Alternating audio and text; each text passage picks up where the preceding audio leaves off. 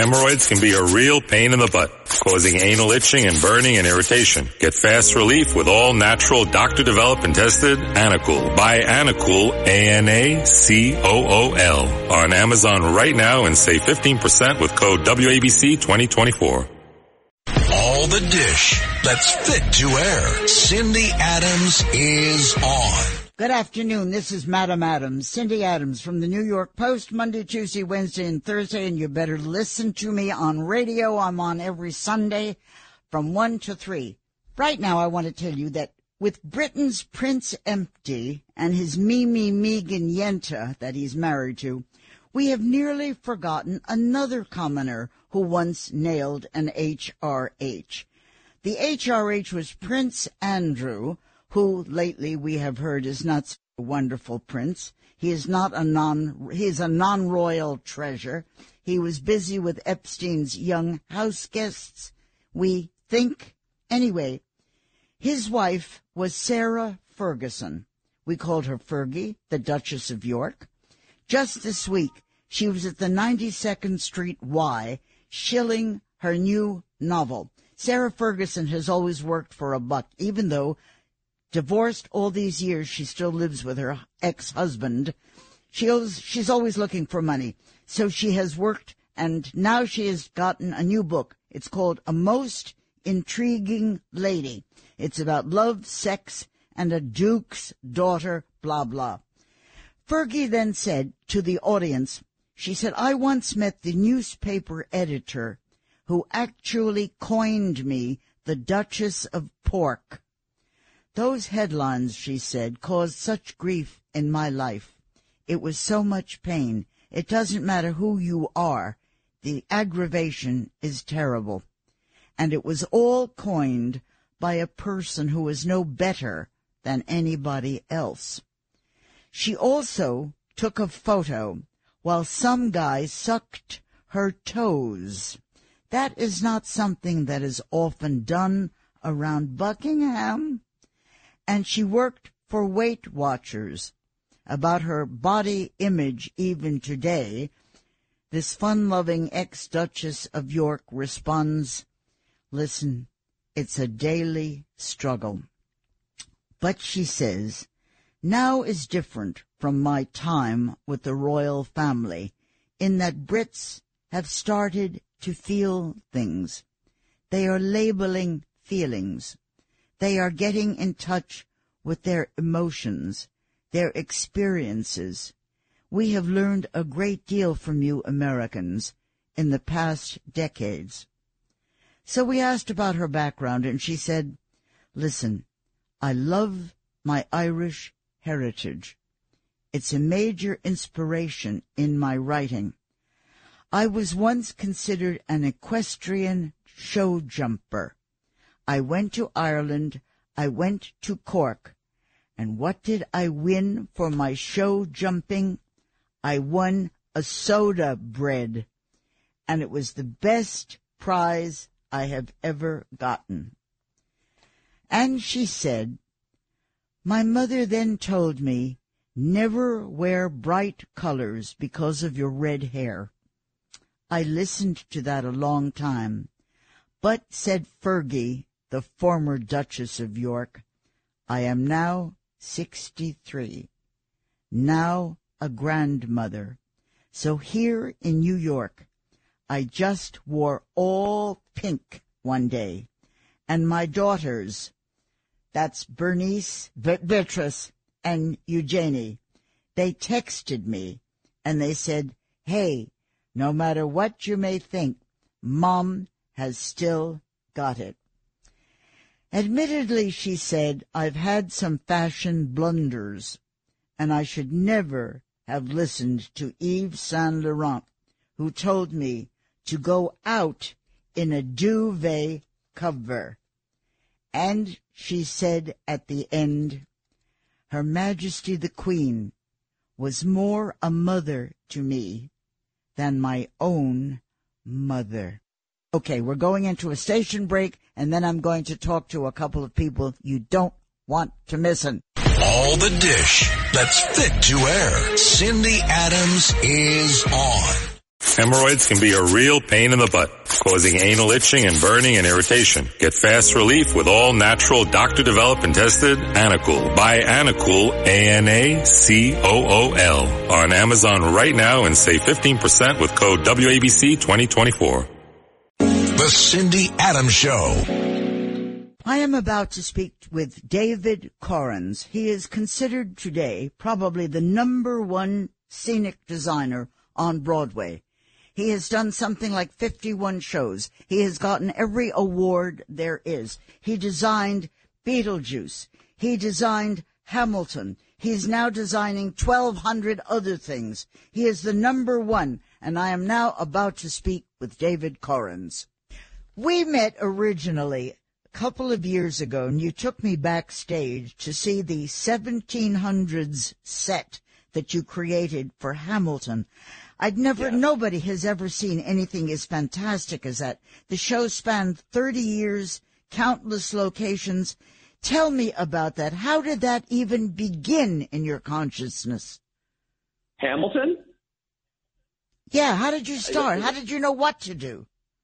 Well, I mean, I met with our phenomenally talented writer, Lynn, and our incredibly talented director, Tommy, and we talked a little bit about how we wanted the show to not have to ever pause to go from location to location, so that we knew that we had to make some kind of a metaphor for the time period in the show that we were depicting. And so we really landed on this idea of what would it be like if we were building the foundation of the country, which is kind of what the founding fathers were doing at the time. And so that's really what our design became, which was a look at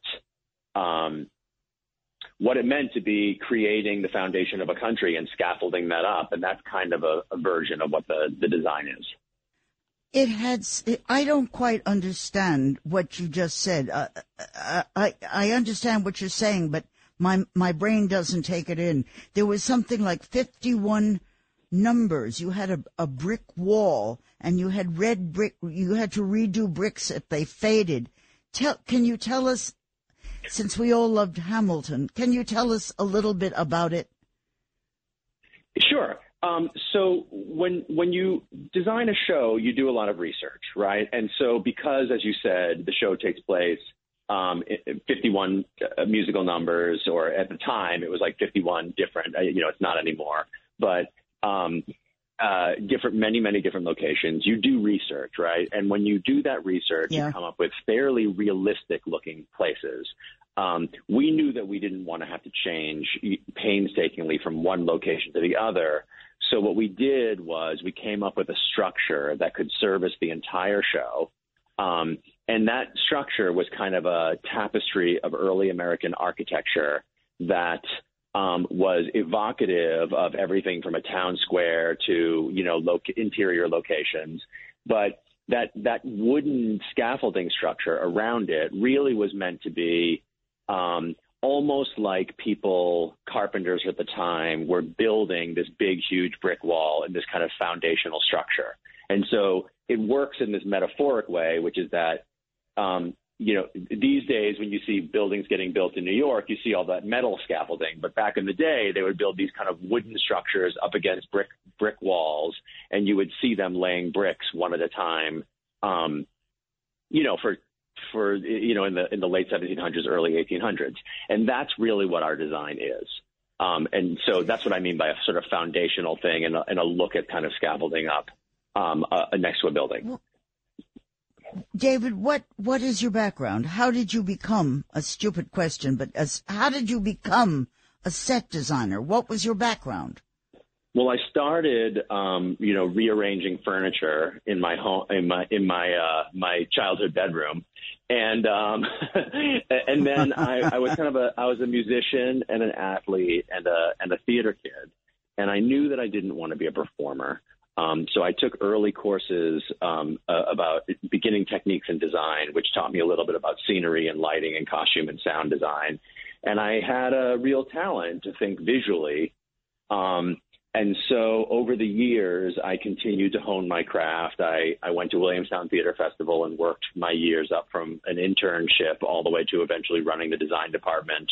I got a specialized degree at UMass Amherst from the Commonwealth Honors College with a concentration in design. And then when I moved to New York, I was assisting lots of other designers while I was building my design career. And I just continuously said yes to projects that weren't necessarily theatrical. And so I started doing rock concerts and interiors, architecture, hospitality, immersive experiences, and just on and on and on, film, television, theater. And so I learned a lot of different skills from all of those different disciplines and really try and apply them to other disciplines. So the things that you learn when you're making a piece of theater are very different than what you learn when you're making an award show or an immersive experience or a movie, let's say. But they're all sort of different ways to attack and solve similar kinds of design challenges and creative challenges. And that I've always really loved. The sort of variety of the work helps make all the work better. Okay, you've done maybe more than 25 Broadway shows. Beetlejuice, so many of them. Tell me, how does it begin? With research, with talking to the director, with opening a drawing in your studio? We don't understand because it's so magnificent for us. How does it begin? Yeah. It begins with a conversation with the director, and it begins with reading the script. Always reading the script, listening to the music, a conversation with the director, and then, yes, a tremendous amount of research. Like I said, I like to do research in two different ways. The first is very realistic research. So if it's a house like Beetlejuice, kind of getting research that might depict specifically what that is, or in Hamilton's case, doing research of what the Schuyler Mansion might look like, or a town square might look like, or Washington's tent. But then I also like to do the layer of research that is much more abstract. So with Beetlejuice, I did a lot of research that might be like cobwebs or infinite-looking tunnels or, other things like that are sort of more abstract and just inspirational. And what I try and do is answer the physical needs moment to moment of the show while thinking both in metaphor and on a literal plane. And then we start sketching. We start sketching both in top-down view, like a ground plan or a floor plan, how people and furniture and scenery are going to move through the space.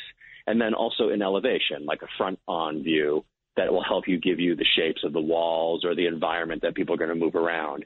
And you bring those sketches into the conversations with the director and your collaborators, and you bring all that research in, and you kind of talk about things that sort of feel like the project or the show that you're doing. Okay, so and then from there, eventually you'll move into like model form and renderings and other ways to communicate your ideas.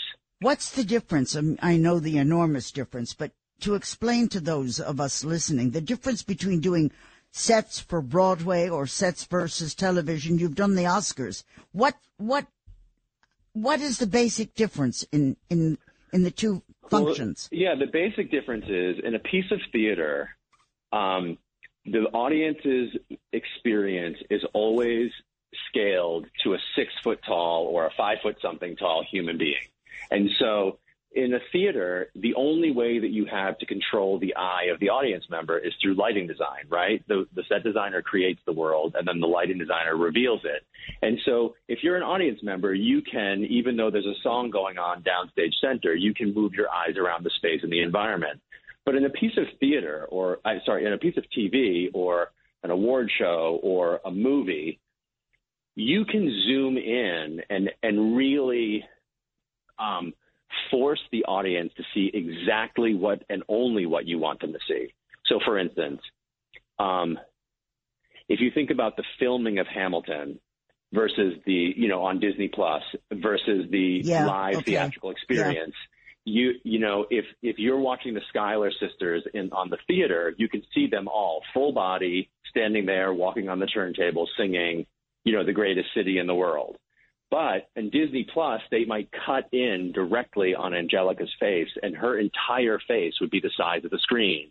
It gives you a different level of attachment to the character. It gives you a different level of attachment to the emotion of the song, and really the filmmaker, the cinematographer, and the editor have a big say in what the production design looks like, as opposed to in theater, where you're always seeing things full scale to the scale of a person. So that brings up that when you're designing. That brings up the next question.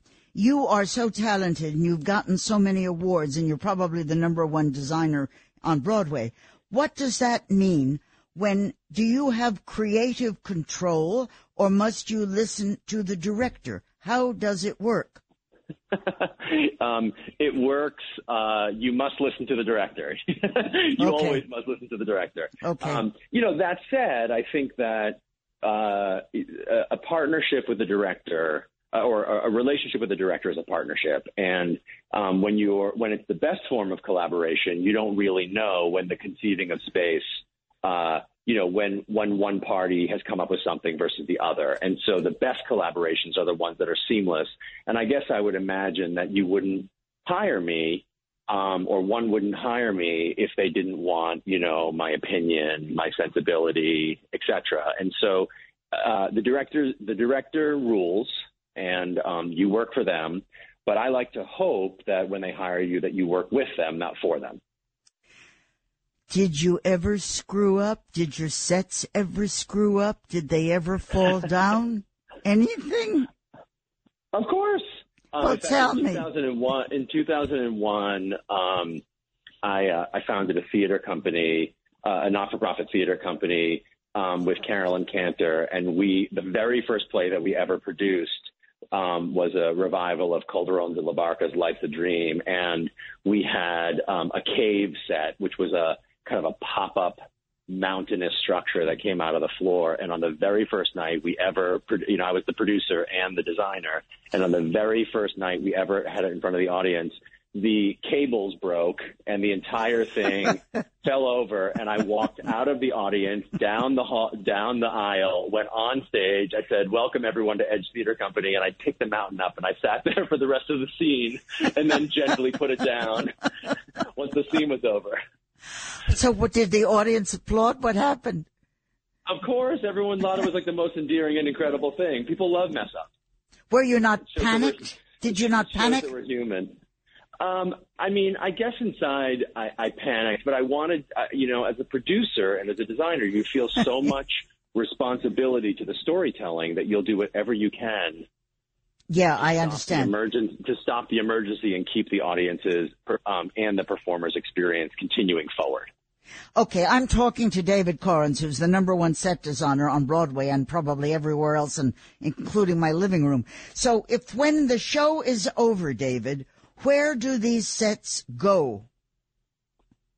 I suppose it depends on which sets you're talking about. If you're talking about Broadway sets, oftentimes we try and scavenge them for potentially future road productions or touring productions or maybe like European productions.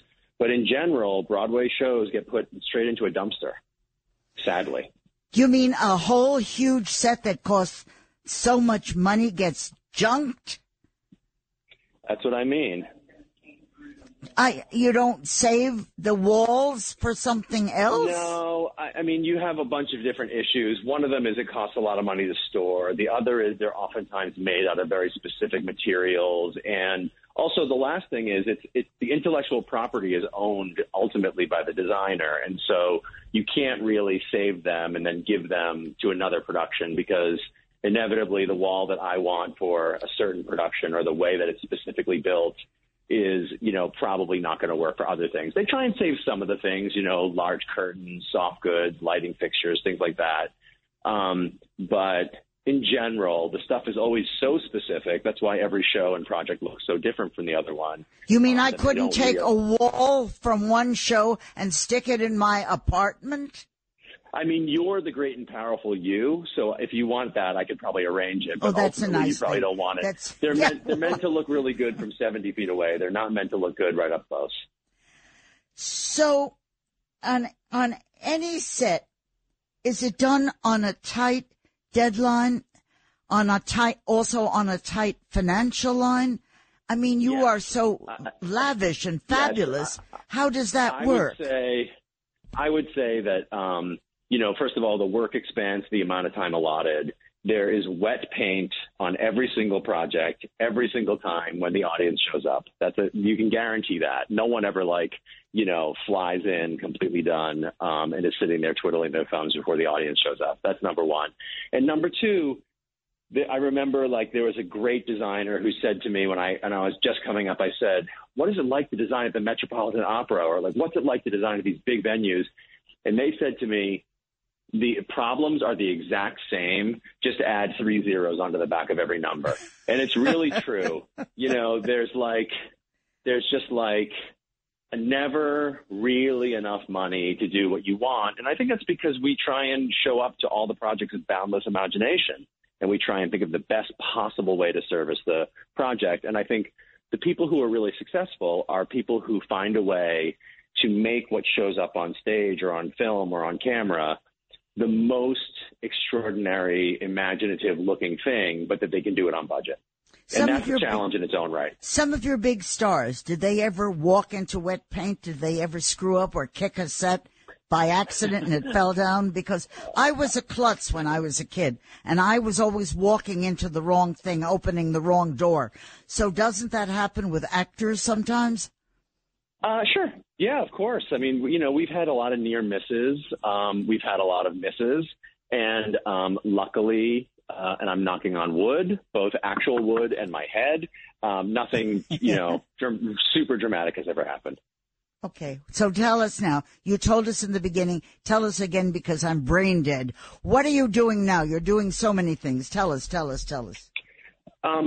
I run a 20-person creative suite and agency studio that basically helps any brand, organization, artist, institution tell the best version of the story that they possibly can. So whether that's Lin-Manuel Miranda and Tommy Kail trying to tell the story of Hamilton, or that is David Blaine trying to do a Las Vegas Magic residency, or whatever it is. So we have coming to Broadway this summer, Here Lies Love, which was the David Byrne Fatboy Slim musical that happened at the Public Theater, 10 years ago. Yeah. And we are so unbelievably thrilled and excited about it. And we're doing it in this incredible immersive way where we're basically ripping out all of the seats from the orchestra level, and we're building this massive, massive, massive structure where people will be able to stand inside of it and sit on the sides of it, up looking down into it.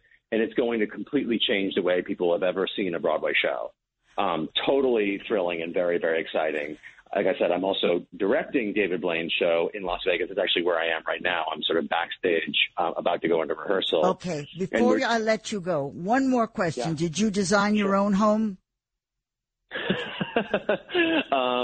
I picked the furniture and I scavenged it together. Yes, if that's what you mean. People for years have always imagined that my apartment has, walls that fly or spin around or, furniture that stores into the walls. I think that I'm actually a minimalist at heart, and that even though I spend all day trying to make fabulous environments for people to live and for stories to be told inside of them, when I get home, I want simplicity. Thank you. You're the number one, and thank you for coming on, sweetie. I loved it. I love talking to you. Thanks for having me. I love you too. I'll talk to you. Thanks, honey. Thanks. Bye. All the dish that's fit to air. Cindy Adams is on. Hey, it's Kaylee Cuoco for Priceline. Ready to go to your happy place for a happy price? Well, why didn't you say so? Just download the Priceline app right now and save up to 60% on hotels. So whether it's Cousin Kevin's Kazoo Concert in Kansas City, go Kevin, or Becky's Bachelorette Bash in Bermuda, you never have to miss a trip ever again. So download the Priceline app today. Your savings are waiting. Go to your happy place for a happy price. Go to your happy price, Priceline. The Cindy Adams Show. I am going to speak to Howard Safir. He was our 39th commissioner, our police commissioner from 1996 to 2000. First, Howard, we have enough problems now, but tell us the tumult of those years. Giuliani was mayor, was he not? He was. Tell me, what was it like those? It was great. We reduced crime more than any administration ever. we made the city the safest large city in America, and we did it through assertive policing. When you came in, it was junky the way it is now. Is that not the truth, or don't I remember correctly? It was beginning to change. Bill Bratton before me had made some progress, and then we accelerated it and kept it going until we had reduced crime to really acceptable levels. Not that any crime is acceptable, but lower than it had been in 40 years. I'm not going to ask you yet, but I will ask you how you did it. First, give us, not everybody might remember Howard Safir as well as I do. Tell us your background. I know all about your uncle. We'll talk about that in a minute. But your own background. Well, I started my career with the New York State Parkway Police, and then I became a federal narcotic agent, which became DEA. I rose to the rank of assistant director of DEA, and then I became chief of the Federal Witness Protection Program, and then I became chief of all operations for the U.S. Marshal Service. And then Rudy asked me to become fire commissioner, which I did for 2.5 years, and then I became police commissioner. One of the things that maybe not everyone knows, but the wonderful story about your uncle. Tell us about your uncle and who he was, because it's a great, great story before we go into New York City today. Well, growing up, I had an uncle. His name was Louis Weiner. He was a New York City detective, and he became a New York City first-grade detective, which is quite an accomplishment.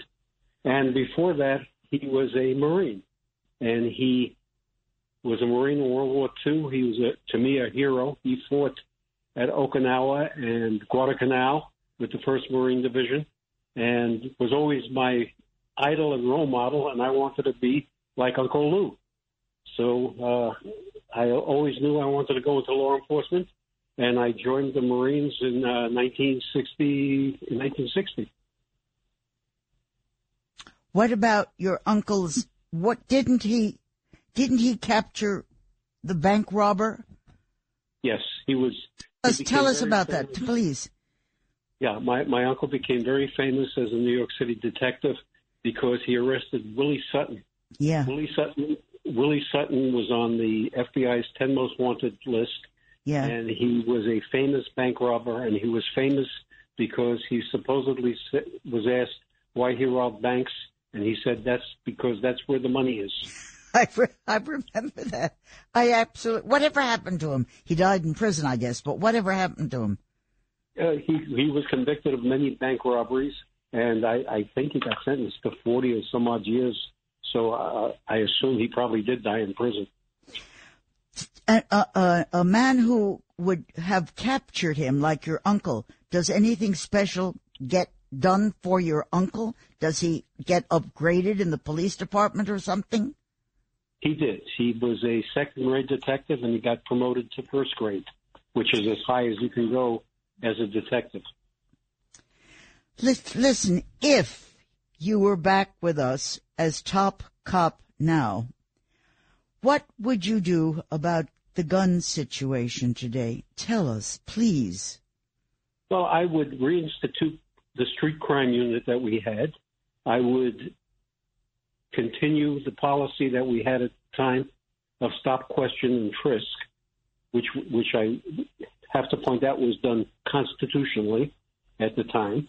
And that sends a very clear signal to criminals that they need to be afraid of police.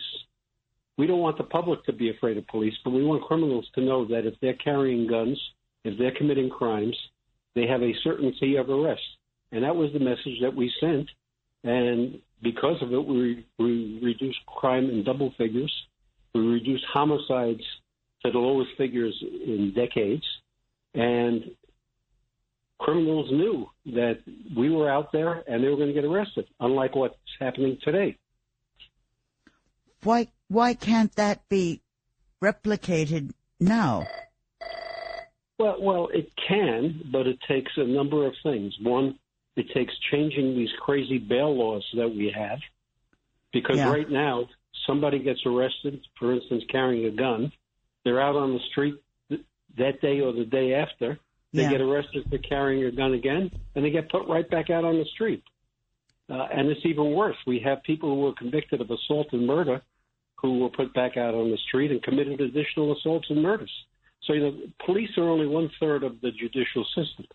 There's the prosecutors and the courts.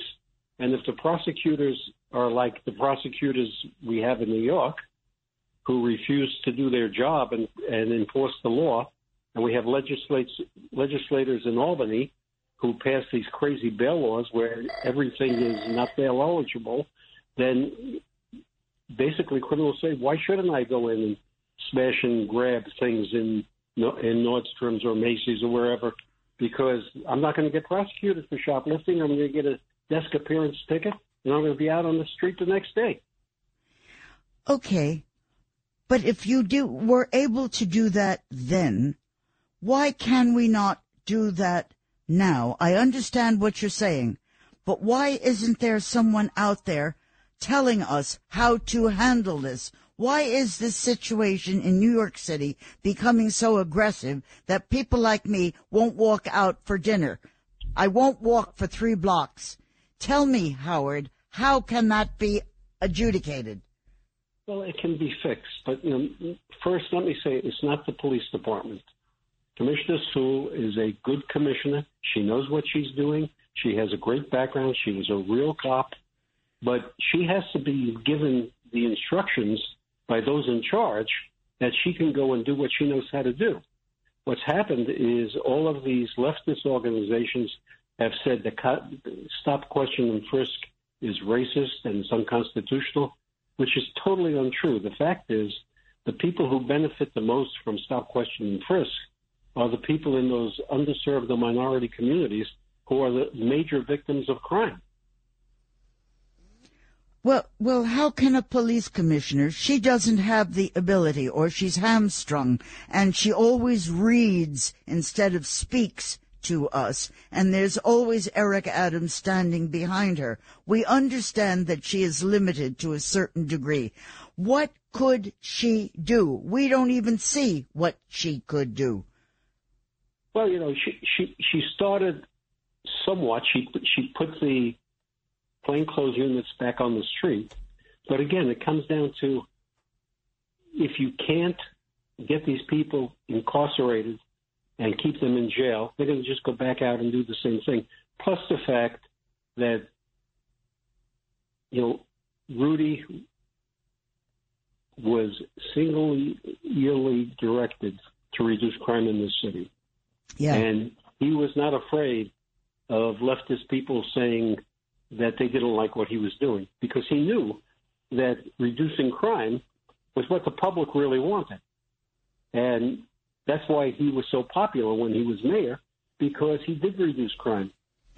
Cindy, I did 76 town hall meetings when I was commissioner. Yeah. And I didn't hear about police brutality. I didn't hear about offensive policing. I heard that they wanted more police in their communities so they could be safe. And that's really what the public wants. Unfortunately, what we're doing is we're listening in this woke generation to the loudest voices. We're not listening to the people who really deserve to be protected. So if a police commissioner is today hamstrung, as you have already said, how can the daily robberies be stopped? How? Who's going to stand there and say to a guy, no, put it down, or he's going to get a bullet in his head? What's the way to stop it? Well, what's happening, and sadly what's happening, is some of these big stores are hiring private security with guard dogs to prevent it. Yeah. And that's ridiculous, because that's not the private sector's responsibility. That's government's responsibility. We need to protect people. We need to protect businesses. And you can't do it if people are not going to get prosecuted. I mean, we have the best policemen in the world. We have the best police department in the world. But they need to be given the latitude to do what they know how to do. And unfortunately, that does not appear to be the case right now. Okay. So it's the woke situation. I got that. It's the woke situation about many things. I understand that. Tell me about your feelings about marijuana and gambling and many other things that are coming into our city, which is not my cup of tea. But tell me what you think. Yeah, well, I'm certainly these days, I guess, in the minority, but I have always believed that marijuana was a gateway drug. I spent most of my life dealing with and arresting people who were dealing in marijuana. Yeah. And I believe that we should not legalize something that changes your psyche, not for the good. And I don't think I've ever met a heroin or a meth addict who didn't start with marijuana.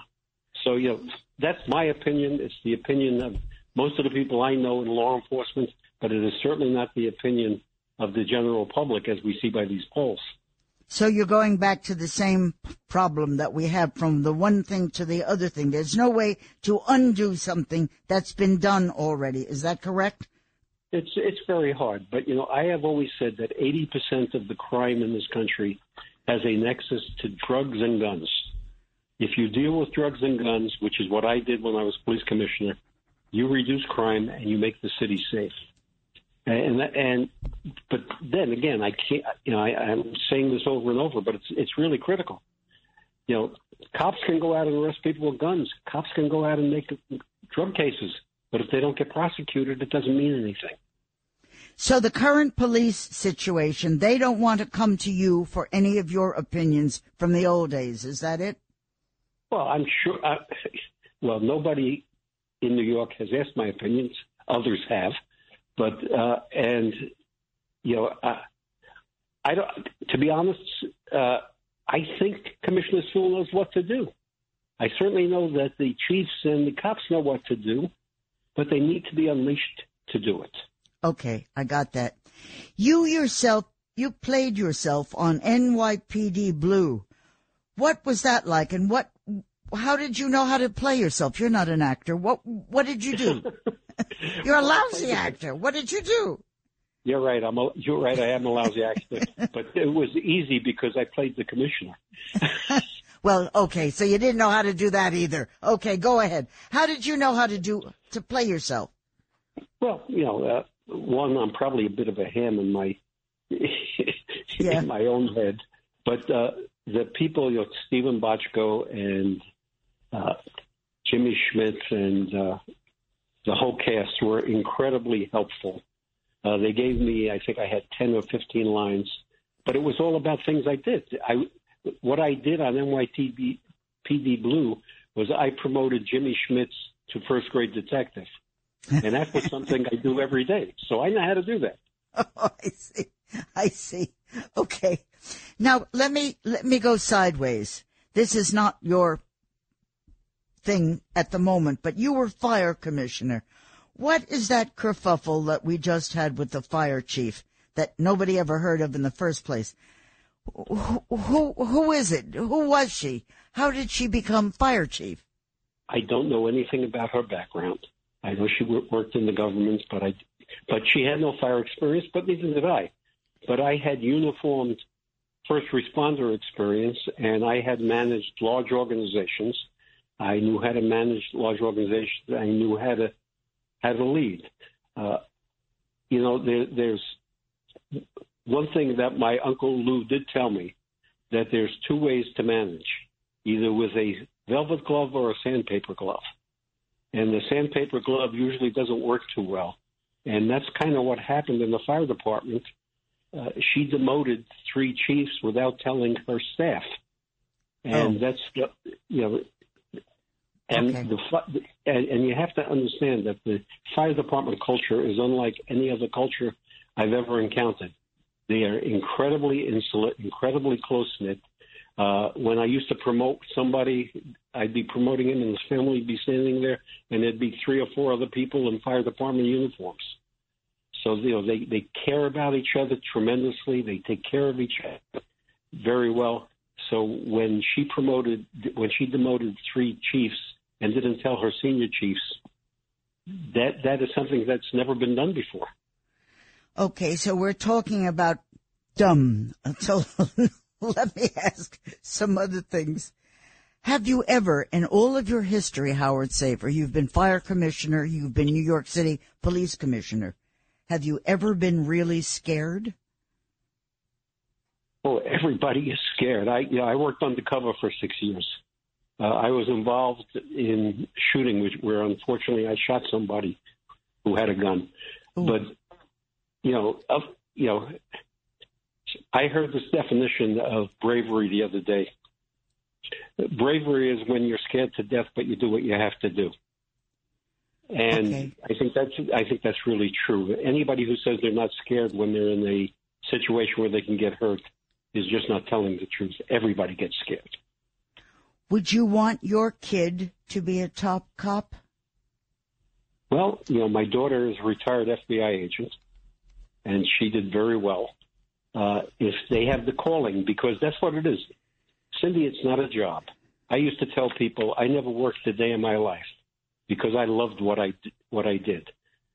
I went to work every day saying, I can't believe they pay me to do this. And my wife used to say, they really don't. But, no, I got that. Tell me about the subways. How can we improve the situation on the subways? More cops, is that it? More cops, and I saw recently that crime, at least for the last month, has gone down significantly on the subways. Police presence is very important. And this one thing, which is something that I really believe in, you have to enforce the fair jumping law. How? How? Very simple. You see somebody jump over a turnstile, you arrest them. You don't see a lot of it. But you do see a lot of it. If you're looking for it, we arrested lots of people for jumping over subway turnstiles and solved drug cases, murders, took guns off the street. Before the Giuliani administration, there were 250,000 people a month evading public subway fares. It was like an Olympic sport.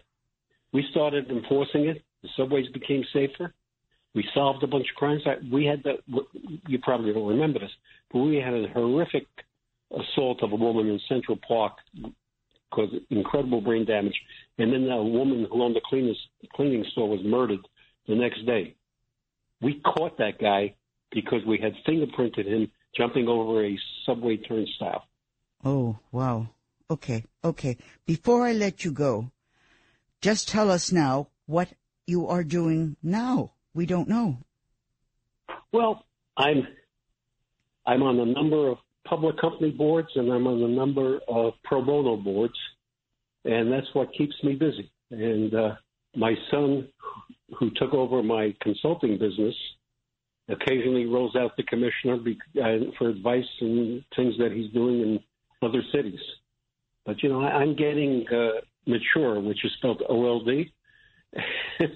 And as I get older, I want to spend more time with my family, with my grandkids. But I'm always available for anybody who needs advice or help. And like I said, I've been reached out to by people not in New York City for advice and help. And when that happens, I go and I help. Okay, I'm about to ask you just one thing and let you go. Will we still have a nice, large New York Police Department coming down in the future?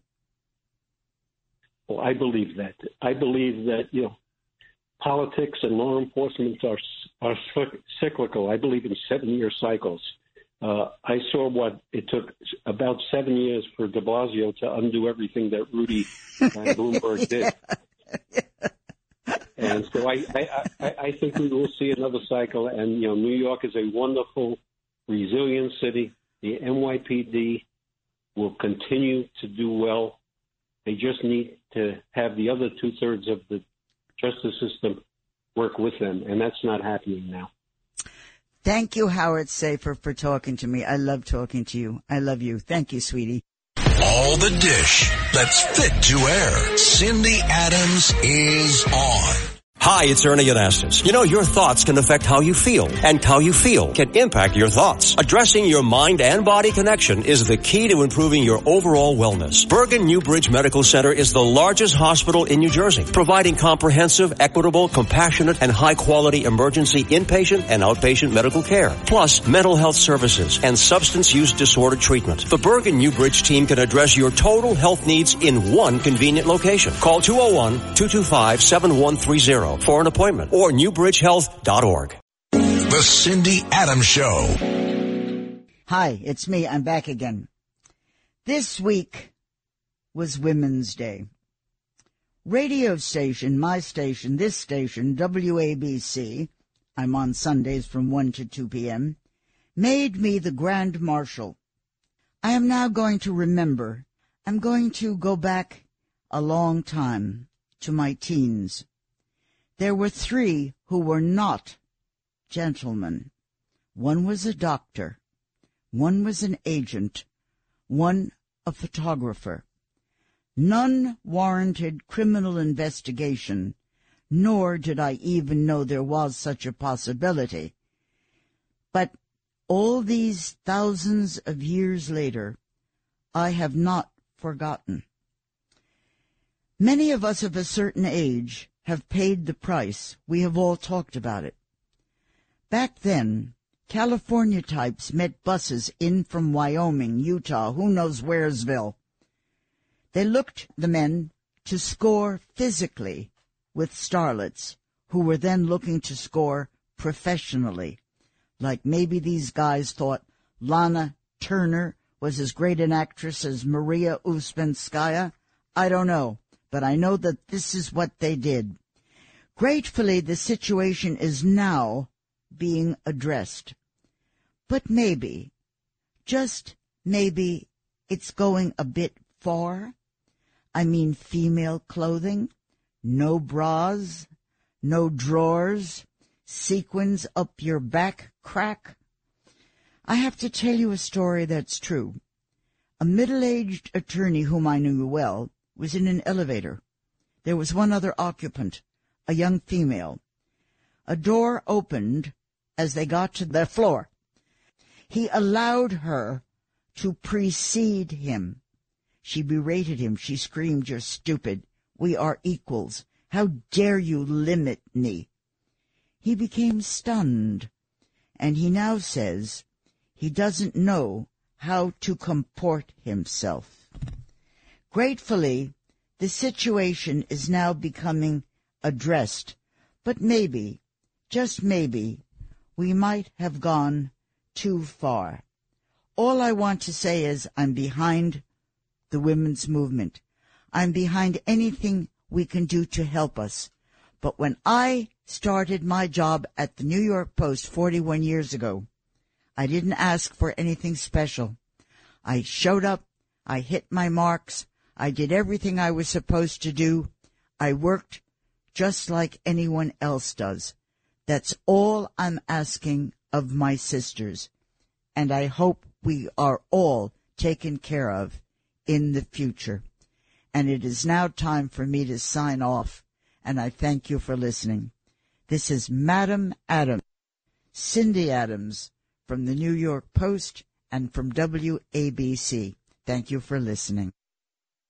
This is New York's talk leader, the crown jewel of talk radio. WABC New York and 107.1 WLIR Hampton Bays. 77 WABC News starts. This is the Cindy Adams Show. 77 WABC. Good afternoon. This is Madam Adams, Cindy Adams from the New York Post, Monday, Tuesday, Wednesday, and Thursday. And you better listen to me on radio. I'm on every Sunday from 1 to 3. Right now, I want to tell you that with Britain's Prince Empty and his Mimi Megan Yenta that he's married to, we have nearly forgotten another commoner who once nailed an HRH. The HRH was Prince Andrew, who lately we have heard is not such a wonderful prince. He is not he is a non-royal treasure. He was busy with Epstein's young house guests, we think. Anyway, his wife was Sarah Ferguson. We called her Fergie, the Duchess of York. Just this week, she was at the 92nd Street Y, shilling her new novel. Sarah Ferguson has always worked for a buck. Even though divorced all these years, she still lives with her ex-husband. She's always looking for money. So she has worked, and now she has gotten a new book. It's called A Most Intriguing Lady. It's about love, sex, and a duke's daughter, blah, blah. Fergie then said to the audience, she said, I once met the newspaper editor who actually coined me the Duchess of Pork. Those headlines, she said, caused such grief in my life. It was so much pain. It doesn't matter who you are. The aggravation is terrible. And it was all coined by a person who is no better than anybody else. She also took a photo while some guy sucked her toes. That is not something that is often done around Buckingham. And she worked for Weight Watchers. About her body image even today, this fun-loving ex-Duchess of York responds, listen, it's a daily struggle. But she says, now is different from my time with the royal family in that Brits have started to feel things. They are labeling feelings. They are getting in touch with their emotions, their experiences. We have learned a great deal from you Americans in the past decades. So we asked about her background, and she said, listen, I love my Irish heritage. It's a major inspiration in my writing. I was once considered an equestrian show jumper. I went to Ireland, I went to Cork, and what did I win for my show jumping? I won a soda bread, and it was the best prize I have ever gotten. And she said, my mother then told me, never wear bright colors because of your red hair. I listened to that a long time. But, said Fergie, the former Duchess of York, I am now 63, now a grandmother. So here in New York, I just wore all pink one day, and my daughters, that's Bernice, Beatrice, and Eugenie, they texted me, and they said, hey, no matter what you may think, Mom has still got it. Admittedly, she said, I've had some fashion blunders, and I should never have listened to Yves Saint Laurent, who told me to go out in a duvet cover. And she said at the end, Her Majesty the Queen was more a mother to me than my own mother. Okay, we're going into a station break, and then I'm going to talk to a couple of people you don't want to miss. All the dish that's fit to air. Cindy Adams is on. The Cindy Adams Show. I'm going to sign off and hope you will listen to me again next Sunday at 1 o'clock. Thank you. It's Cindy Adams signing off. WABC Radio is proud to celebrate 100 years. From October 1st, 1921, to music radio, to talk radio's crown jewel, worldwide and beyond. WABC. And WLIR-FM Hampton Bays.